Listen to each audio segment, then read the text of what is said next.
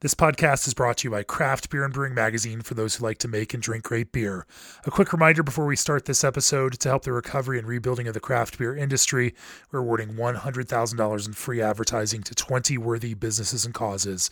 Applications are due by April 7th, so visit beerandbrewing.com/grant for more information. Now, on to this week's episode, which was recorded about a month ago before social distancing and shelter in place were in effect.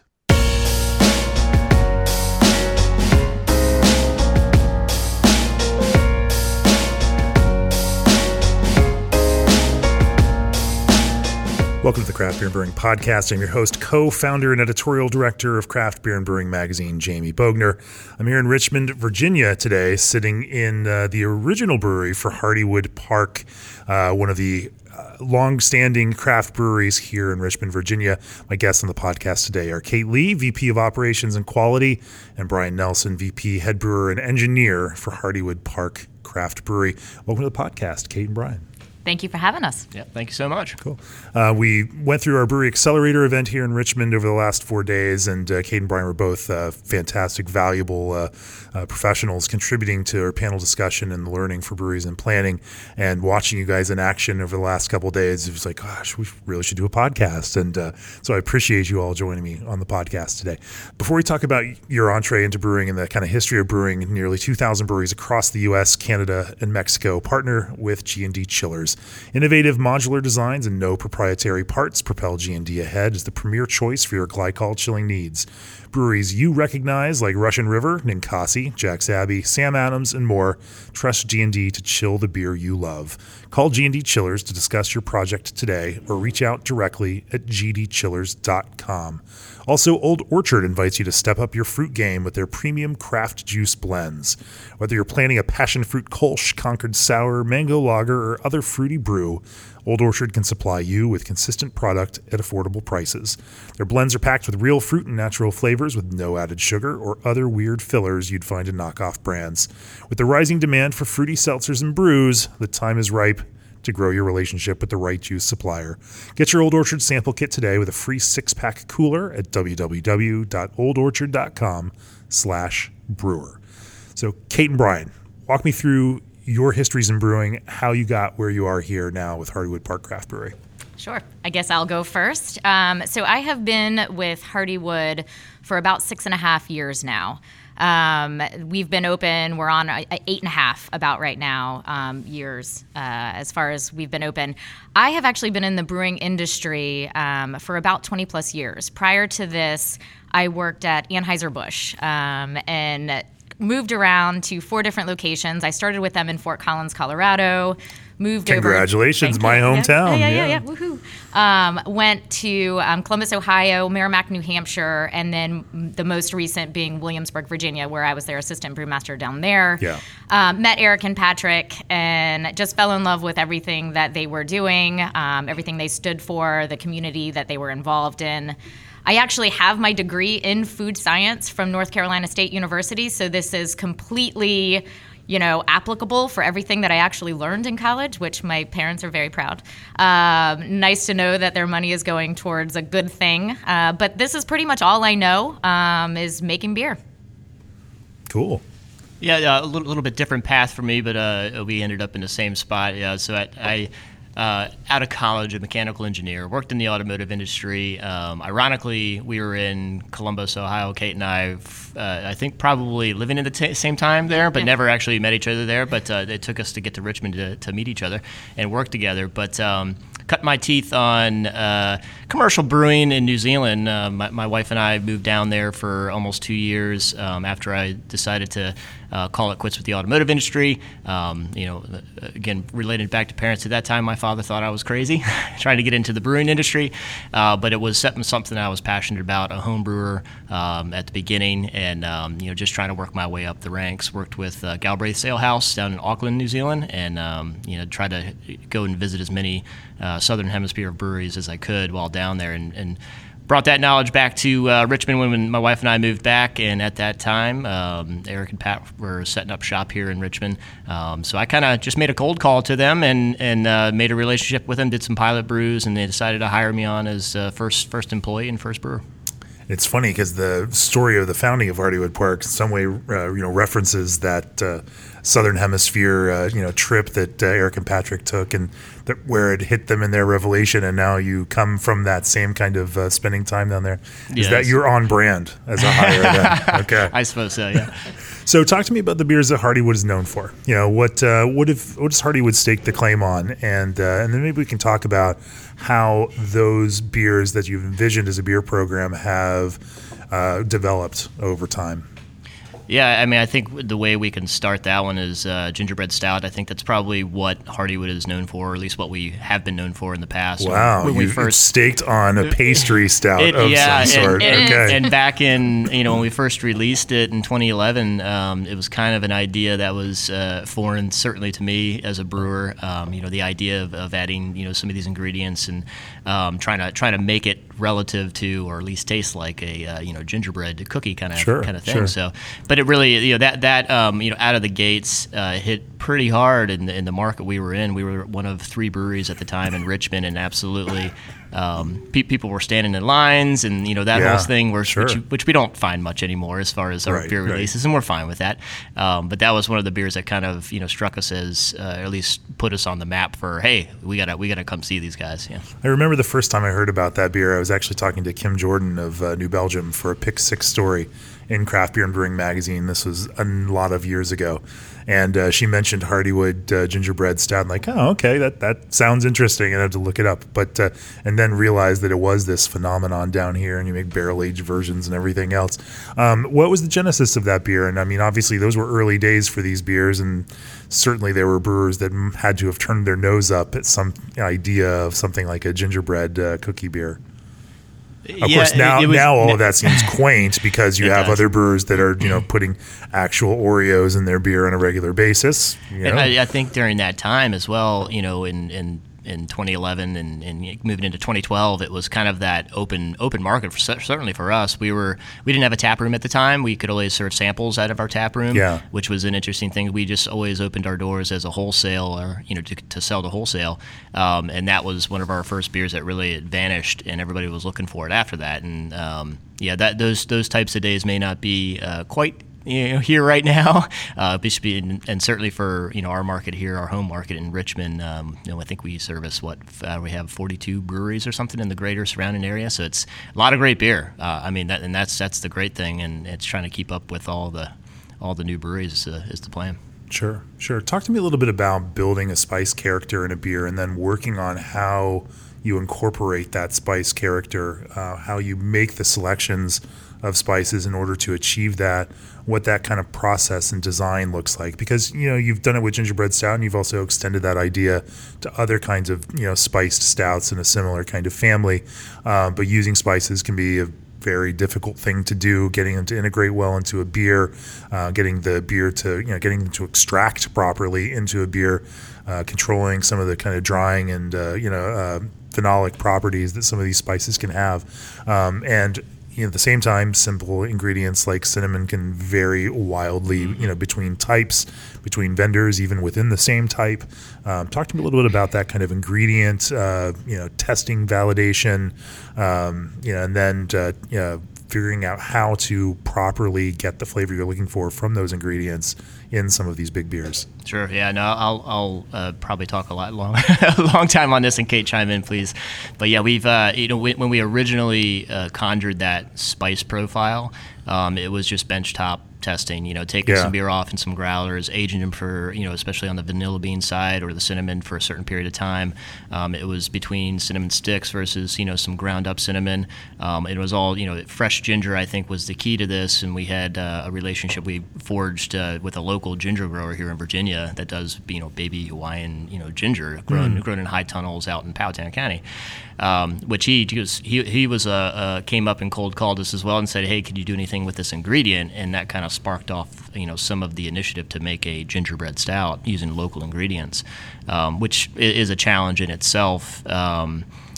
Figuring out the levels of the spices and the vanilla bean and the honey that we've added to it was something that we did benchtop, but actually getting it into a format where it's able to go into beer and to keep it clean and shelf stable and that sort of thing has been challenges. We've struggled with that, I think, from the inception. Yeah. Talk to me about those challenges and what you guys have done to address some of those challenges. Yeah, so I mean, you hit the nail on the head when you had said that it's very difficult to integrate some of these things. It's also very difficult to keep consistency from year to year. Yeah. We use actual ingredients. We don't use flavors in our gingerbread stout. So we're using whole vanilla beans. We're Right. using actual hands of baby ginger.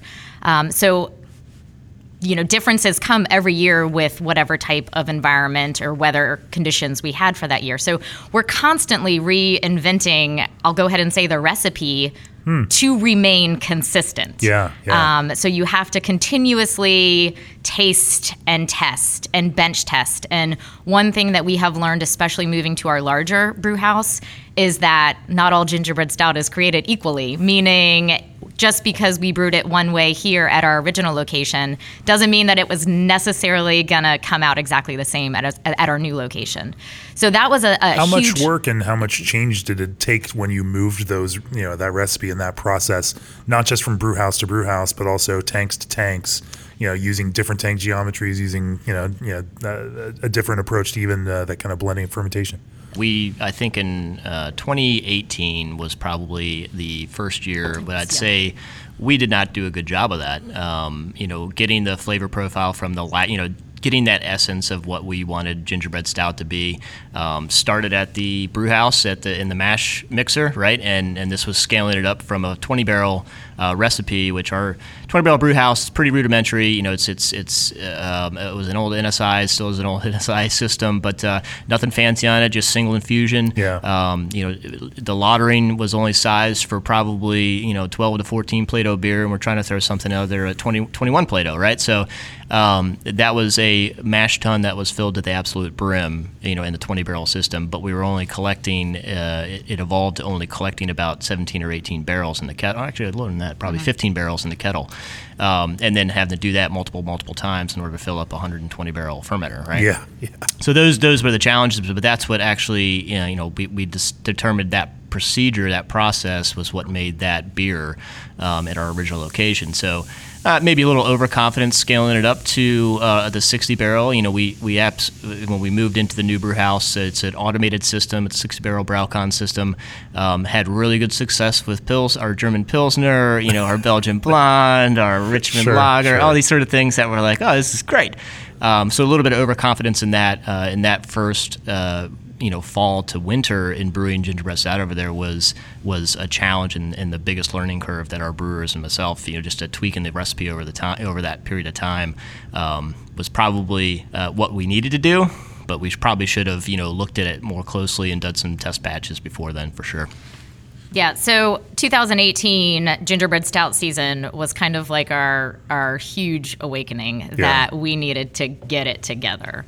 So really, Was it the Untapped reviews or consumer? It was internal. Okay. We internally were well aware that it wasn't exactly where we wanted it to be. It's not like we needed somebody to tell us that. Sure. But we had kind of reached the point of no return. It wasn't awful, but it's just, it's an incredible beer, and it wasn't as incredible as we knew we could make it. So we literally went into 2019, I'd say like January 5th. And we sat down as a group and we had many, many intentional meetings, intentional tastings, intentional bench testing starting in January throughout the year, making sure we were all on the same page, testing different types of cinnamon, testing different types of vanilla, meaning the whole vanilla bean or pre-ground or grind it ourselves or vanilla powder. And making sure that we made those decisions based off of what created the best beer, which didn't necessarily mean it was the most inexpensive or the easiest way to process it. So going into 2019, this past gingerbread season was a huge turning point for us. We really kind of became very humble with the beer, and quite honestly, I think this is the best year we've ever released. We also do 11 other versions of this beer during that time. So it was a big success for us this year, and that's how we're going to continue moving forward with that beer. how do you build this idea of what gingerbread stout is? Now, clearly, you have some sort of ideal of what it should be, but what it should be is not just quantifiable data that you can measure against. Some of what it should be is how that pulls together and impacts people. And so it becomes this kind of mix of soft skills and sensory and articulation and that kind of data piece as well. How do you build something like a brand standard for a beer like that has such a complex ingredient profile? It's one thing if it's the 4 main beer ingredients, then the data points really align pretty directly with, is this the beer that we want? It's a whole nother thing when you start talking about year-to-year variation in the other adjunct ingredients, and spicing and whatnot that you're pulling into a beer like that.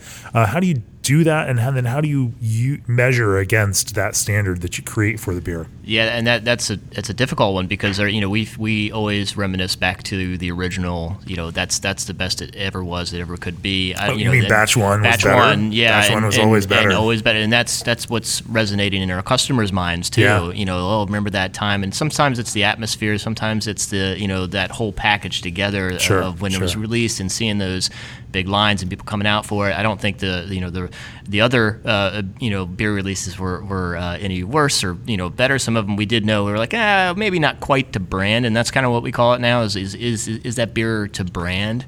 And that's kind of when we get new team members on, or brewers, or in the quality side of things, it's evolving because you're bringing new faces, new flavor profiles that they have and they want to see in that beer too. But you always have sort of a core standard we set, as a management team and the brewing side. We have to be like, all right, well, this isn't the brand. Let's try to do a little bit better. What else could we do to have these ingredients, these really expensive and sort of very specific ingredients. The decisions we've made over the years, sometimes financially, with using some vanilla powder, which is just ground up vanilla bean, maybe wasn't the consistency and the quality of those bourbon Madagascar vanilla beans, which cost about $300 a pound. Sure. So we're not shy in saying that, and certainly not shy on using them. But those decisions, I think, for this specific beer is like, we're going to try to brew the best beer we possibly can, and that's the philosophy behind it right now. So where does this to brand idea exist? Is it a collective general agreement between people? Do you have some parameters that you define it with? Is it a combination of data and language? This is not this. If I were to taste this and it were not to brand, who makes that decision? Who holds that idea of brand? And how do you kind of define and articulate that? Sure. So true to brand is what we call it, and we're far from the only brewery that uses true to brand. But quite honestly, it is somewhat new of a term for us. Just within the past 2 years, we started basing our sensory analysis, or our sensory panels that we do on a regular basis, off of, is this true to brand? So we're growing that term and what it means for us. But yes, ideally, internally, we decide as a production team what true to brand is. And it's really all based off of sensory. So that includes visual, that includes mouthfeel, that includes taste, the entire experience of drinking from start to finish. The data analysis that comes in on the quality assurance side of things is certainly important if we find that something's not true to brand, but ultimately it's all based off of the sensory experience. So we have a full description of what a beer should taste like, whether it's our Great Return, which is a West Coast style IPA, or our Pils, which is a German style Pilsner. We know what they're supposed to taste like, and we can put numerical values to that, as well as a go, no go. Is it true to brand? Sure, is it not true to brand? And then that's when we can start digging into the actual data that we collect on that beer to understand why it's not true to brand. Right. Flaws are easy enough to find generally through data and also through trained sensory people. It's that harder question of, does the way that this lot of hops that's in this batch actually align with what our vision is for the brand? That becomes a harder kind of problem to kind of go to. That gets down to this training employees so that enough people hold that idea of brand in their palates and in their brains. We don't want to, our brewers or anybody on our team be a robot and just kind of go through and say, oh, this is beer, we package it, or this is beer, we brew it. They have to be looking at the materials coming in, the ingredients, tasting it all the time. Kate and I taste beers, daily, just to make sure that we're sampling them from start to finish, to make sure there's nothing, and there are to brand, so when we get the finished product, we get the thing, the beer in the bottle, we taste it, and we're like, oh yeah, it's great. There's quantifiers that are coming through on DO levels, which we take, and Brighton package, or we want to make sure those are as low as possible, and those we have some numerical or at least guidelines for all of that in order to make that shelf stable and make sure our customers are tasting the beer that we want them to taste. Sure. I will go ahead and say we do so much analysis throughout the entire process where we run in the lab. We're taking pHs. We're testing for any kind of microbial growth within the beer that could cause an off flavor. But in all honesty, it comes down to how does the beer taste? And if all of your numbers are good and your beer still does not taste what we'll call true to brand, then you have just as serious of an issue if you got a positive beer spoiler organism found in your beer. That's an interesting point. I would love to also talk about how that idea of true to brand may shift and alter over time because of other flavor inputs that everyone has. Before we talked about that, though, this episode is brought to you by Hopsteiner, your premium hop supplier dedicated to delivering quality hops and hop products in every package. Visit hopsteiner.com for a complete list of offerings or select Shop Hops to start ordering today. Also, Fermentis is the obvious choice for beverage fermentation. They've provided the beer industry, from large and small breweries to home brewers, with the best fermentation yeasts since 2003. Their yeasts are easy to use. Just pitch your Fermentis yeast directly into your wort. No rehydration necessary. To learn more about how Fermentis can improve the quality of your fermentation, and for the latest on their exciting new product releases, visit Fermentis.com or visit them at the Craft Brewers Conference in San Antonio, booth 8071. If the Craft Brewers Conference actually happens, and we should know by the time that this podcast airs, but there is a little bit of lead time there. That idea of true to brand and what you envision for the brand certainly also is not impacted just by the beer that you make, but also everyone's palates. All of our palates are impacted by everything that we taste, whether it's a new coffee drink from Starbucks or a new dessert that Whole Foods bakery puts out, or anything along those lines. And so, as new flavors of cinnamon and vanilla, or new ideas of richness, or for example, in the beer world, this increasing arms race towards adding, higher and higher final gravities to these beers that help bring out some of these kinds of sweet flavors. Some of these things shift and move over time. For you all with Gingerbread Stout, I imagine when you launched it, it was probably a little bit drier beer than it is now today because palates have shifted. Correct me if I'm wrong. But how, talk to me a little bit about that process of both engaging with the broader world of taste and how that can impact the idea of what this brand should be. Yeah. We're going to get deeply philosophical here. No, it is certainly customer base. If I had to remember back to the original beer that we brewed, especially Gingerbread Stout, it probably was just about as sweet as what last year's version was, where I think we hit it right on the head. Again, to accept those, to have enough body, but not be so sweet that it's cloying, but to also accept those, those spices well and to sort of meld together. We've done some ridiculous things recently on the brew house in kind of a lot of these things happen by maybe just a little happenstance or chance or I think in this one where we brewed a 40 Plato starting gravity beer, intended for barrels. It was supposed to be around 32, 33 to really bump up the starting gravity. So you accidentally got to 40 Plato? Well, my brewer how does someone accidentally get to 40 Plato? Right? I may have been having a couple beers that night. I was at home, and my brewer we were doing our cassowary base, which is our imperial milk stout, and we got a really, really good runoff from it, right? And we were collecting what we do on this beer just because we want to concentrate those sugars and get it at a high gravity starting, which is not easy on any brew house. It's certainly not any easier on a automated system either. So we're taking kind of first runnings off of it and collecting them. And we collected 2 rounds of that and had really good runoffs on it, and boiled down really hard in order to get that 40 Plato. And my brewer that was there at the time, because it was a long evening for him, he said, "What should I do?" I said, "Well, let's just roll with it. Let's go and see what happens."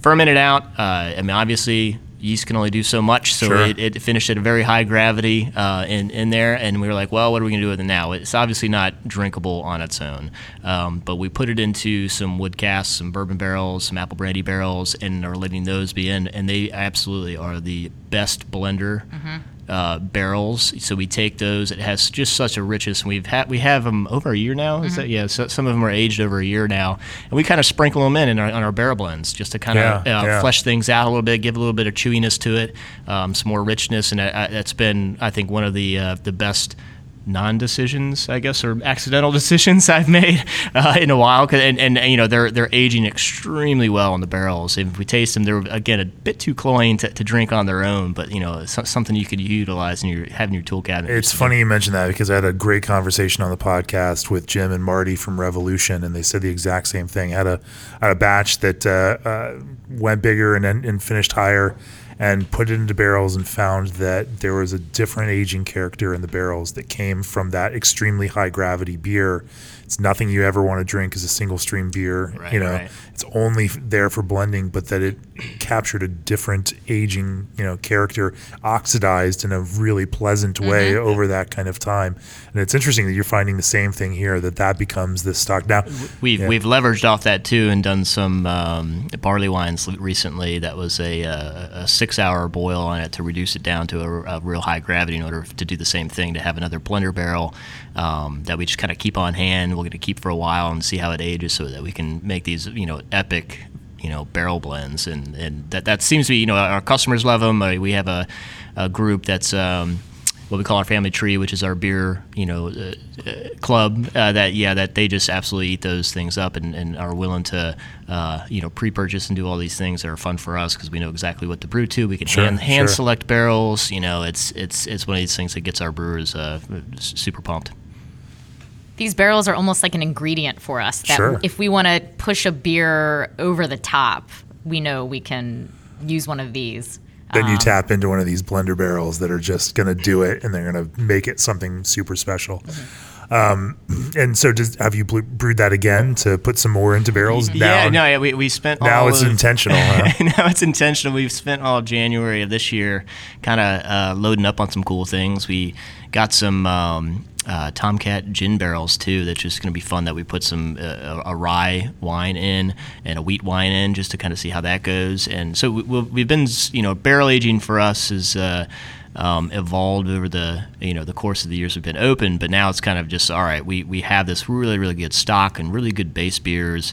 Sometimes very simple malt bills, but they just evolve in the barrel, and that's what gives them their character at the end. Talk to me a little bit about that malt bills for some of your big stouts. Sure, yeah. I mean, for our cassowary Imperial Milk Stout, it's heavy on chocolate, a little bit of black patent. You got some Crystal 120, Crystal medium. We're partial to Simpsons, so it's a little bit of Crystal extra dark in there. Flaked oats for sure. And then kind of finishing off, I think that rounds it out as far as that goes. But heavy on the lactose. I mean, we're not shying away from there, but it's not immense. Heavy on lactose. It's not immense in there, but we do use a fair amount of lactose in there in order to give it that kind of creamy and sort of figure out. Sure. And water salts. You're calling it a milk stout. Water salts have been kind of what we've been focusing on lately too. Okay. A little bit of calcium chlorides in there in the mash, and some sodium bicarbonates as well, in order to give it some body and give that caramel flavor kind of passing over into the water and into the boil. But yeah, first runnings off of that, so we're not diluting with any sort of sparge water, because we don't have we're not building our water profile bulk. It's all becoming in the mash water that we're using. So those are the techniques that we've been we've learned to evolve on the bigger size brew house that we do, and just kind of using it as we would on our 20 barrel, where we're just taking first runnings off that and not really using sparge because our mash tun was absolutely undersized, that kind of thing. Sure. Let's talk a little bit about incorporating fruit into stouts. That's an interesting one. Obviously, you have Raspberry Stout, which is a pretty big brand for you all. Over the years, I've had interesting fruited stouts. That's not a major category by any stretch of the imagination.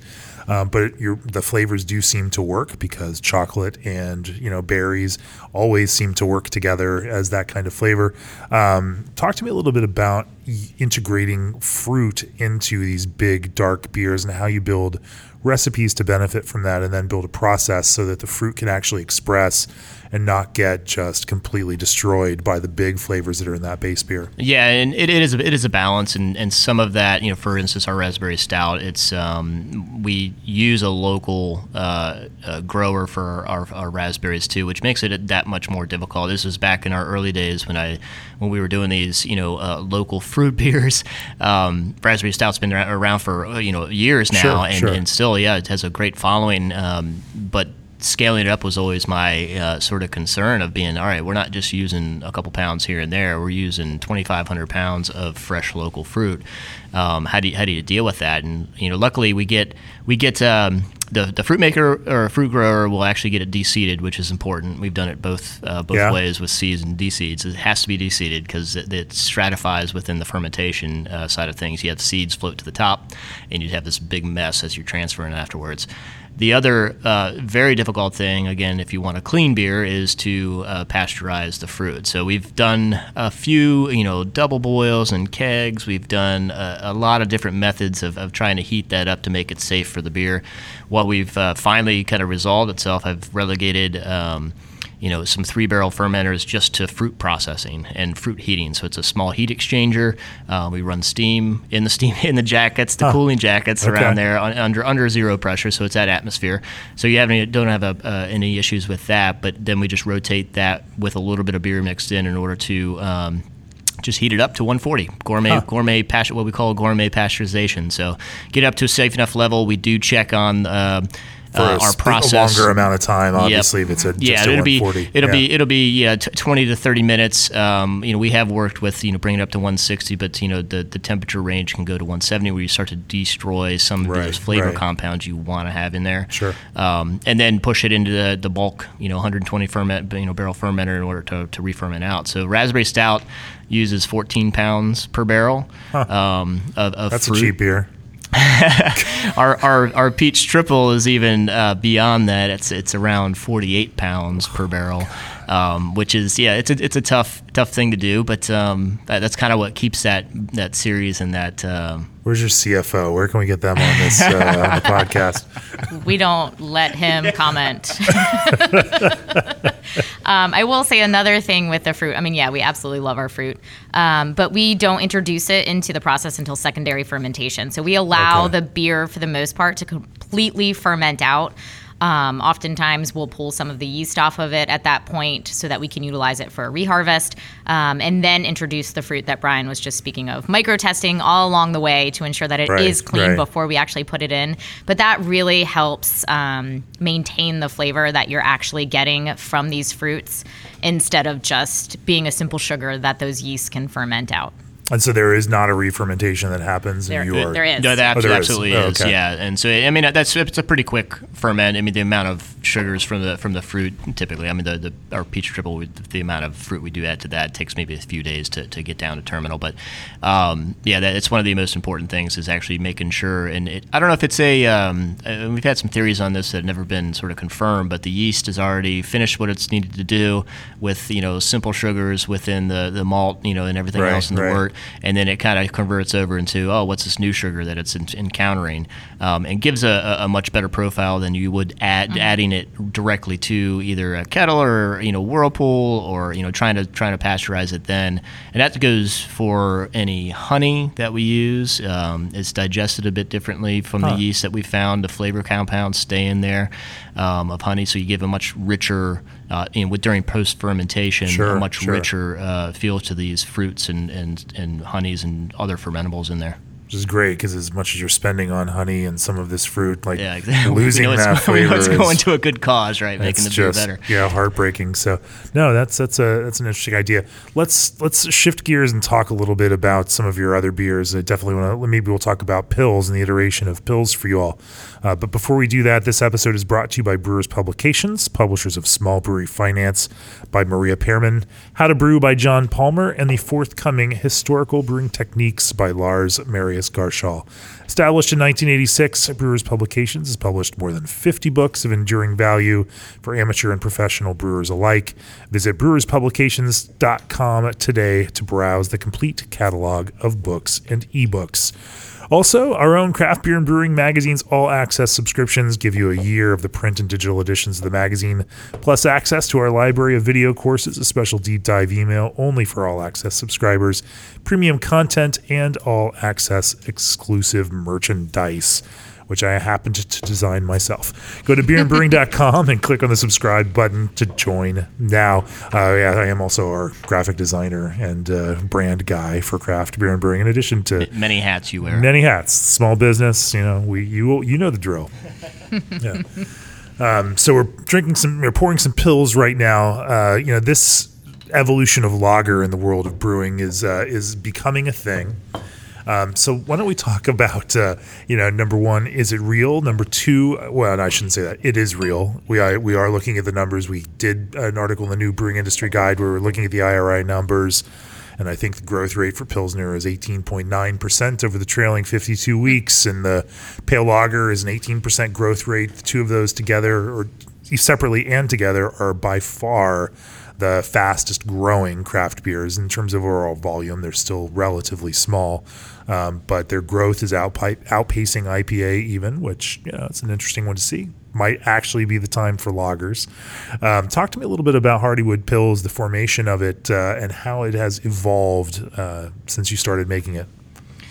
Yeah, this one, tackling it, it's obviously a very technical beer. It doesn't hide any flaws, and you have to have it absolutely right. And one of bringing Kate on in the early years, just before this started brewing, yep. With her experience at Anheuser-Busch, did help us as far as getting the right profile and the right time. Recipe development, we did some pilot batches of it and wanted to go true German. German Weyermann Pils, a little bit of Weyermann's Carafoam, some acidulated malt, and then going into German Hallertauer and Pearl and Tettnang, and just going sort of classic German style on this, and kind of a Southern German style beer is what my friends at BrauCon, when they came to commission the brew house, sort of figured, like, oh, this is more of a Southern German. I'm like, well, you guys must know, but they really dug it, which was a good indication that we're doing something right. But the evolution of how we brewed it here at the original brew house and how we're doing it now. There's some step mashing we're doing in it now just to kind of get that extra added protein rest in there. But overall, and I'll let Kate talk about the fermentation profiles on this, because again, that was early on very important to us to get right, and that maybe the expertise of me at that time wasn't quite into the lager area. There's a kind of a rustic character to it and a richness that is not just the clean and crisp, kind of Northern German bitter Pils. It's, almost a rustic malt character to it that I find endearing. Yeah. Talk to me a little bit about that fermentation process. Yeah. So, you're correct in the malt profile. And we also have the bitterness dialed up just a little bit more than a traditional style Pilsner. But this beer was certainly a challenge for us when we first started. We had only done ales up until this point. We had a brewer at the time who was extremely passionate about lagers, and he was amazing at, what'd you say? I said give him a plug. Yeah, Ken Rare, you're awesome. And extremely passionate about brewing lagers. Sure, and so he and I worked a lot together on how to get this beer to ferment as cleanly as possible. And what we learned about this particular yeast is that we know nothing about yeast. What yeast is this? So this is a traditional German lager yeast. Okay. So Very different than the ale yeast that we use. We also have a very complex yeast management program. We do not have one lager strain and one ale strain or one stout strain. We introduce many, many different types of yeast into our system. Right. At one time, we typically have about 6 or 7 strains potentially going at one time. Yeah. 22 plus throughout the year. We pride ourselves on using the yeast that we feel is the best for that style of beer. If we can reuse some of the yeast, we will, but we certainly don't rely on that. How do you manage it? I mean, that gets expensive for a production brewery. Gets very to be buying expensive. pitches all the time. Are you propping up and kind of growing your own yeast? What does that system look like? So we do purchase the initial cultures of all of our yeast. We have an incredible quality assurance manager, Zach Simoncelli, who has taken over the yeast management program for us since being at West Creek now.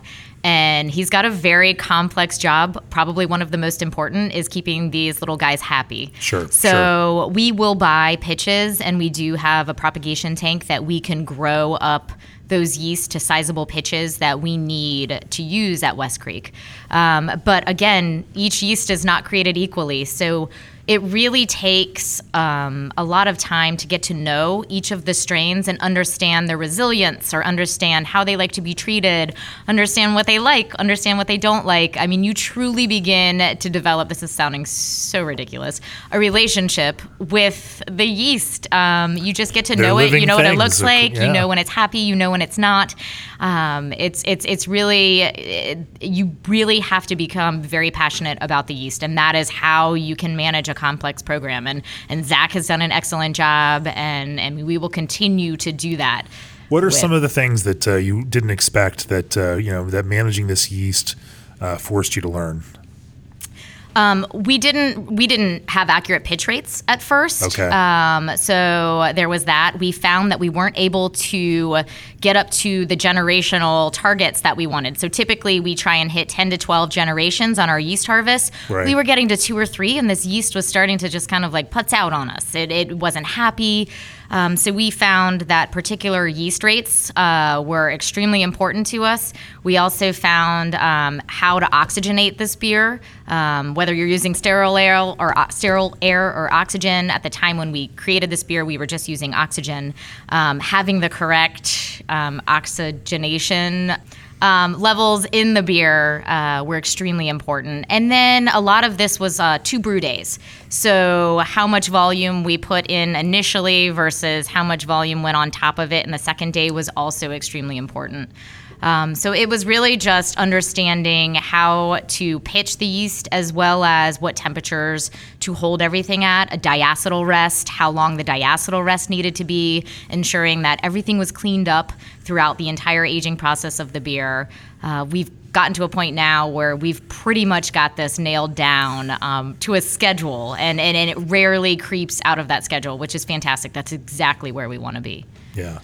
Yeah, a little bit too. We mentioned, I'm sure other breweries do this as well, but what we had learned for just getting bigger and bigger tanks in our original brew house was, either we brew 4 times a day or 6 times a day, whatever it was, or we split it up in 3 and 3 or 2 and 2, so 2 one day, 2 the second day. But actually, it seemed to help our yeast growth, yeast profile, and kick in fermentation at a quicker rate. That was something we didn't do in the past. We bought a pitch for a 40-barrel turn. We did 2 turns in one day. It was a long day, and after a while it just made sense to do that, but it actually helped us learn a little bit more about the yeast, I think. Yeah. We actually use 2 times as much yeast in a lager pitch as we would in an ale pitch. All right. And so are you doing the back day-to-day brews now, or are you doing both brews in a single day and then pitching everything? Yeah, most of the time, depending on the beer and how much actually yeast we may have at the time. But on our 360 barrel fermenters, we have to break it up into 2 days. Yeah. So we'll do 3 turns and 3 turns, and that just makes and sense. You'll pitch to in us. day 1, and that Correct. initial brew will actually help prop that yeast. And that then when sometimes on yeah. our bigger stouts, we may do some additional aeration on the second day. Mm-hmm. Yeah. let's change gears again because as interesting and fun as Pilsner and Lager are, a lot of beer fans these days are still drinking IPAs, and you all have gotten into that hazy IPA game. You certainly make a few other brands that are more classic in style, whether it's the VIPA or Great Return, that have a little, I guess you could call it West Coast or American, style IPA profile. But you're entering that hazy IPA game and kind of playing with fun labels and kind of creative flavors. Let's talk a little bit about your entree into that world of beer and how you have moved through it. So we have what we call Fresh Can Fridays. A lot of that is revolved around these hazy IPAs. And the reason we do that is because that is what our consumers want to drink. And ultimately, at the end of the day... what percentage of it is, brewery volume, would you say? I would probably say, if we're doing a fresh can of IPA, hazy sort of side of things, it's not that much, maybe 500 barrels a year, 300 to 500 barrels.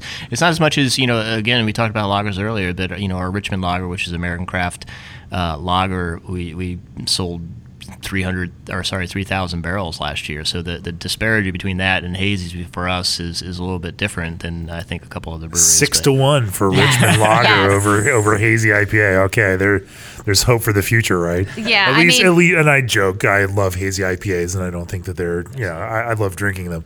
There's that super certain brewer, curmudgeonly brewer, that would love the fact that you're selling more Richmond lager than IPA. Yeah, we certainly want to include ourselves in as many different categories of beer as we possibly can, but we also don't want to spread ourselves too thinly. We don't want to be everything to everyone, right? But we want to have a little hand in introducing these types of things so that we can remain relevant, innovative to the growing and changing customers that we have. So Fresh Can Fridays is our way to really introduce hazy IPAs as well as other very creative beers. We're starting to see that there's a desire to have something else other than that. So we're starting to do, I know there was a conversation last night when you guys were in your panel about milkshake IPAs. So we've done a couple of those.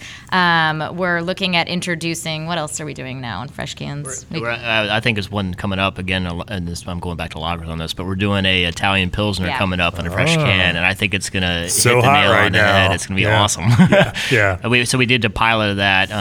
I had my brewer Jeff go through, and he's like, "Hey, can I do this on the pilot system?" I'm like, "All right, yeah, go ahead." And it turned out fantastic. So I can't wait to see what the bigger scale does for this beer. And the malt bill is very exclusive. It's using some Weyermann's malts that we don't use very often, and tailor made for an Italian Pilsner. So it's gonna be awesome. So I'll ask. I talked to Chris Johnson at Green Bench about that idea of Italian Pilsner, a few months ago. For you and Italian style Pilsner, I find it incredibly compelling. Alvarado Street's Paleo Italian style Pils is one of my favorite beers of last year. How do you define parameters for something like Italian Pils, and how do you then design a beer? Because it is such a loose and amorphous idea. And I've had some. We're obviously, our next issue of Craft Beer Brewing Magazine is our lager issue, and so we've been receiving these. Have tasted some interesting and good Italian style pilsners, and won't get into who they are. You'll have to read the next issue of Craft Beer Brewing Magazine to see how they go. But from your perspective as a brewer, how do you build parameters around this thing that doesn't really exist as its own style and just has some ideas and general concepts around it? And I'm the first one to admit that I don't drink Italian Pilsners all the time, but it's one of these things with who does. If you don't live in Italy, we can't get there now because it's all quarantined. But what this, the pilot brew that we did brew, it was one of these things that was just nice and bright and clean and absolutely pale. And it was just, it had, a level of carbonation that was appropriate, just to kind of sparkle in there. So it was nice, clean, and it kind of finished almost immediately. So you wanted to have more. That was the kind of feel for it that I got. I was like, oh, this has something to it. And it's got some, the hop character that we have in there is going to have some lemon qualities to it. So it's nice and bright. I don't know, we're kind of doing this off of a whim, but it may have some legs after we have it to our customers taste it, and we're like, oh man, that's a fridge beer. We need to definitely have that. Sure. And somehow we got sidetracked to talk about lagers instead of hazy IPAs. Yeah. I don't know how that happened. Get some brewers in a room, and there it goes. Well, I will say with our Fresh Can Fridays, the other super fun part about it is the labels that we have. So they're all in 16-ounce cans. Most of them are only available in our tap room. So it's really a way for us to keep continuously pulling our customers back into our tap room to keep interest in coming back. We have so many great tap rooms around Richmond, and we want people to continuously keep coming back to ours as well as Richmond. Right. So it's kind of our way to come in, naming these beers, the art around some of these labels is the most fun part about what we're doing with these. I think I'm going to go off subject again, but interesting thing about we're talking about hazies and that's the the IPAs being one of the higher volumes in general. But I always go back and always have this argument with our it's not an argument, but it's just like kind of a statement saying, guys, our number one seller in the tap room is always our single, our Belgian Blonde Ale. By far, every week in, week out, it doesn't matter. And Pils is second. And then, so Richmond Lager, I think, will be, we actually have not launched that in draft yet. So 3,000 barrels worth of American lager just in the market, and our tap rooms have been in bottles and cans. We're launching it in draft coming up in this next week. But that is going to, I think, be a game changer for us and hopefully the industry-wide, at least in our local market. But yeah, Belgian Blonde. Highest selling pint in our tap rooms, and we don't see that out in the market, but we certainly see it in the tap room. That's such an interesting dynamic for every brewery, and we see that quite a bit, that there are different types of drinkers that are attracted to the brand, and so the different types of the types of beer that certain drinkers are attracted to tend to sell more, because there is that kind of beer drinker that wants to try a little bit of everything, and they are freelancing all over your beer menu in order to try a little bit of everything. That's their adventure, some kind of approach to craft beer. And then there are beer drinkers that find something they like, and they just want to drink a lot of that one thing. Yep. And so something like a single or a Pils those tend to be styles that type of drinker who finds what they like and know that they like it and just want to drink they're perfectly fine with that. Single was also the very first beer that we made. Right. So it is a little nostalgic to a lot of our original customers. And we talked about gingerbread stout being something we're very well known for. Single is also, again, our number one beer far as from day one. Yeah. Let's talk a little bit, though, about that hazy IPA process. You mentioned Fresh Can Friday, but let's talk about what you've learned through the process of working through, figuring out this beer style, and trying to scale it up to a reasonably large scale production, which you do. No, that's it. We did struggle with it. I totally agree with that. We tried multiple different things, different yeast strains, different dry hopping schedules, different just only Whirlpool or no Whirlpool at all. What are we going to do? Is it going to be a zero IBU kind of thing, or is it going to come out? We worked through a lot of different brands and piloted or put them into a can or just on draft to just kind of figure out and navigate that. Do we have some yeast settling out that really shouldn't have been, so it does not become a hazy anymore. And what that, using higher protein, malt contents in order to retain some of those characteristics that are known for it. I think now we've got at least our process, or at least some malt bills and things dialed in. pHs in the mash tun are crucial for us. Yeah. And then moving into the kettle too to make sure that's all adjusted properly. But then beyond that, it's kind of where I'm at on these is kind of adding some different hop varietals in it. I'm kind of getting over just the Citra, the Mosaic, the Galaxy, the Nelson, all these things that we see all the time. Easy button hops. Yeah, no, it's great, and they make great hazy IPAs. But I think I mentioned this in the panels and last night, was using some Bramling Cross in there. And this is one we just were drinking earlier, that Triadic, that threw another dimension in it, in my opinion, and I liked it. And I was talking with our brewers the other day. It's like, yeah, you might be something on there. And nobody's using Bramling Cross anymore for just about anything other than maybe some red IPAs or some ESBs or things like that. No, but I have, we have been having that conversation. I've had some really interesting beers, and Outer Range is one of them, Willows, where using English hops and using some of these more traditional hop varieties in a mix with some of these other hot hops kind of creates number one, you're not paying Nelson or Galaxy prices for this complementary hop, but at the same time there's this interesting herbal, sometimes minty, sometimes woody kind of character that some of these classic hops can bring to some of these, which again, used as a component of that overall hops mix, kind of makes them interesting and makes them fun to drink, especially for those of us who have drunk a ton of these kinds of beers. Well, they all start kind of being similar in profile, right? You just start craving something that's a little bit different, and I want to find some edges in here that are something to latch onto that aren't just that Citra Galaxy or Citra Mosaic, kind of right down the middle, juicy, fruity, what I expect. Which are delicious, but just kind of something. Nothing wrong with those at all, but obviously you've got this desire and demand from consumers to produce different iterations of these things, and so in order to do that, you need to take some experience, and there is this wealth of hops out there in the world that you can call upon that are to kind of create that. Talk to me about that process of evaluation and even thinking about this, and so how do you build a blend like that? Yeah, I mean, you have to go, at least I do, go back to those individual components of what that hop may contribute. You don't want to blend too much because it's going to get muddled up. Kind of that 3-hop blend, I think, is where I'm going to start going towards, is having a citral component, especially this last beer we did with Triadic was, the Bramling Cross brought this like black currant and sort of dark fruit component to it, but finished up kind of citrusy and kind of with that orange peel kind of feel to it. But so that's the combination, and it's knowing. Obviously hops from batch to batch or from crop to crop are going to change a little bit over the years, but kind of getting all right, well, we've used this and that beer with a similar malt profile. We've used this and that, and kind of coming up with a good blend. I think we're decent at it. There's always room to improve, but just smelling them. Opening them up, smelling them. If we have the hop, when we have some vendors come by and show us some experimental hops, we're like, oh, that's really cool. But what beer would that go well with? Right. Do we have anything? Do we have a vehicle we can put that in where it's going to actually translate to being a great IPA? And on the hazy side, just trying to find that yeast strain too that's providing the most benefit as well.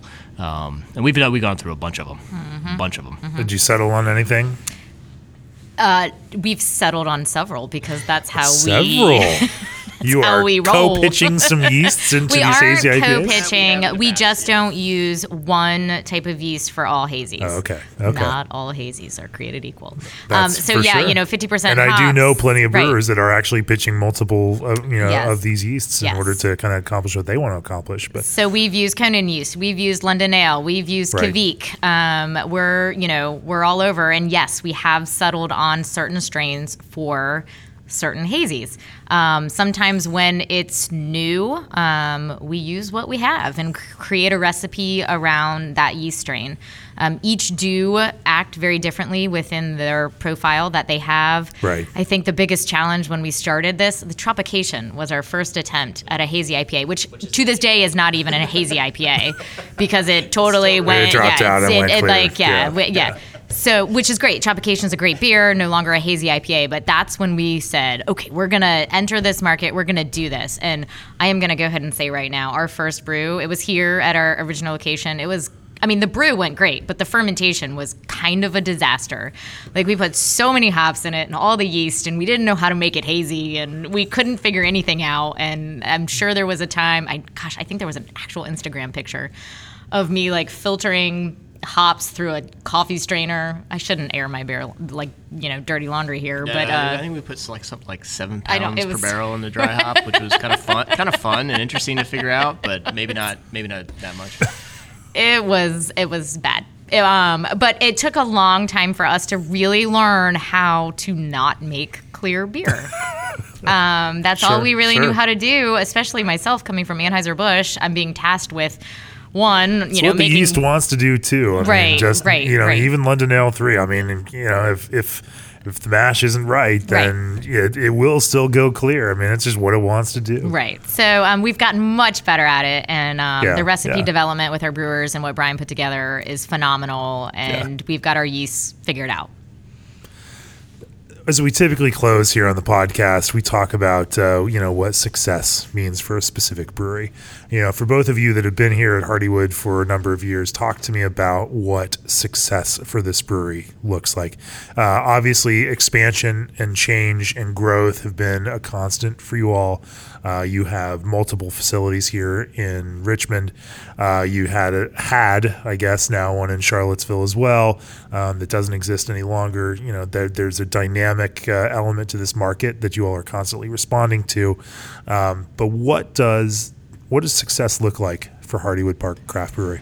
Yeah, I mean, I'll speak personally on that. I've been, the first employee and was very lucky that Eric and Pat, hired me on to do that. And success for me, looking at each day, is there's always something to create or try to innovate to build.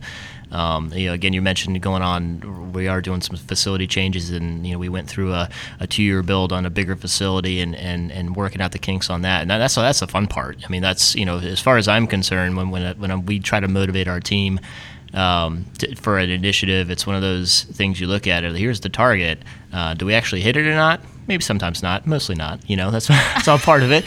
But do we try? Yeah. Do we try? Yes, absolutely. I mean, I don't think there's one thing where we could say we've really failed upon. We've had some brands that haven't hit the mark. We've had some beers that maybe weren't so great. We've had our struggles with gingerbread stout, but coming back from that and making it, again, what we try to strive to do is make the best beer in the world. I think getting the feedback from our customers, awards is one thing, but that's not what we hang our hat on. It's more feedback from our customers and making sure that we're always moving forward into a new direction. Barrelage too. I mean, we see we did almost 20,000 barrels last year. I don't think that's the benchmark. We're trying to say we were successful if we hit the 25,000 or 30,000 or 100,000. I think a sustainable company is what we're looking for. And it's tough in the brewing industry this year. In the upcoming years, I'm sure it will be as well. But that's, I guess making us that happy employees, I think, is another thing. We try to do, and again, it's an always evolving task to make sure employees have a good place to work, and it's healthy environment, it's clean, it makes them motivated to help the greater initiative out. Hearing more and more of that, as breweries, it's not just about achieving commercial success. It's also about achieving a sustainable environment that includes that employee health and that employee well-being. And it's, I think, a sign of maturity in the brewing industry as we get past just doing cool things and just being, hot where people are going to line up for our stuff, and get into how do we make sure that everyone is benefiting from this and the people we care about that we're working with, for sure. Yeah. As far as success, in my eyes, is obviously you've got sales numbers, and those things are extremely important. And we want those to rise, which is, yes, of course, it's success. But that alone is not enough to define success for any of us. Success, quite honestly, is us having a very passionate team. We want people, like Brian just said, to be very happy coming to work for us. Yeah. And a lot of that involves the visitors in our tap room, the consumers going to their local grocery store and purchasing the beer, and having these experiences and these memories and these moments that they can actually pair with being in our tap room or drinking our beer. Right, it sounds so ridiculous, but quite honestly, we don't want to make anything that doesn't provide benefit to people.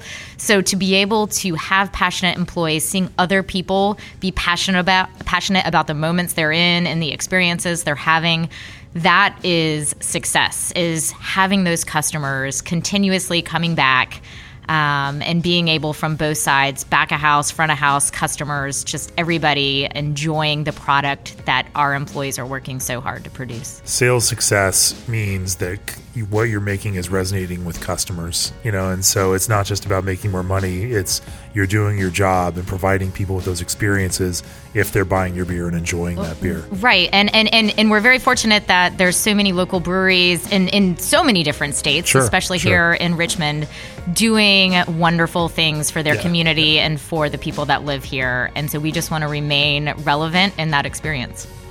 It's a good place to end it. Nearly 2,000 breweries across the U.S., Canada, and Mexico partner with G&D Chillers. Old Orchard invites you to step up your fruit game. Hopsteiner is your premium hop supplier. And Fermentis is the obvious choice for beverage fermentation. This episode is brought to you by Brewers Publications, publishers of Small Brewery Finance.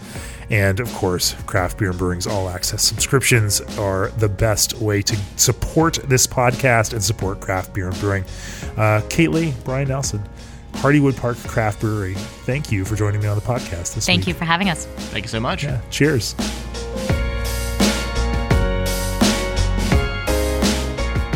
This podcast is brought to you by Craft Beer and Brewing Magazine for those that love to make and drink great beer. Learn more online or subscribe at beerandbrewing.com or find us on social media at Craft Beer Brew.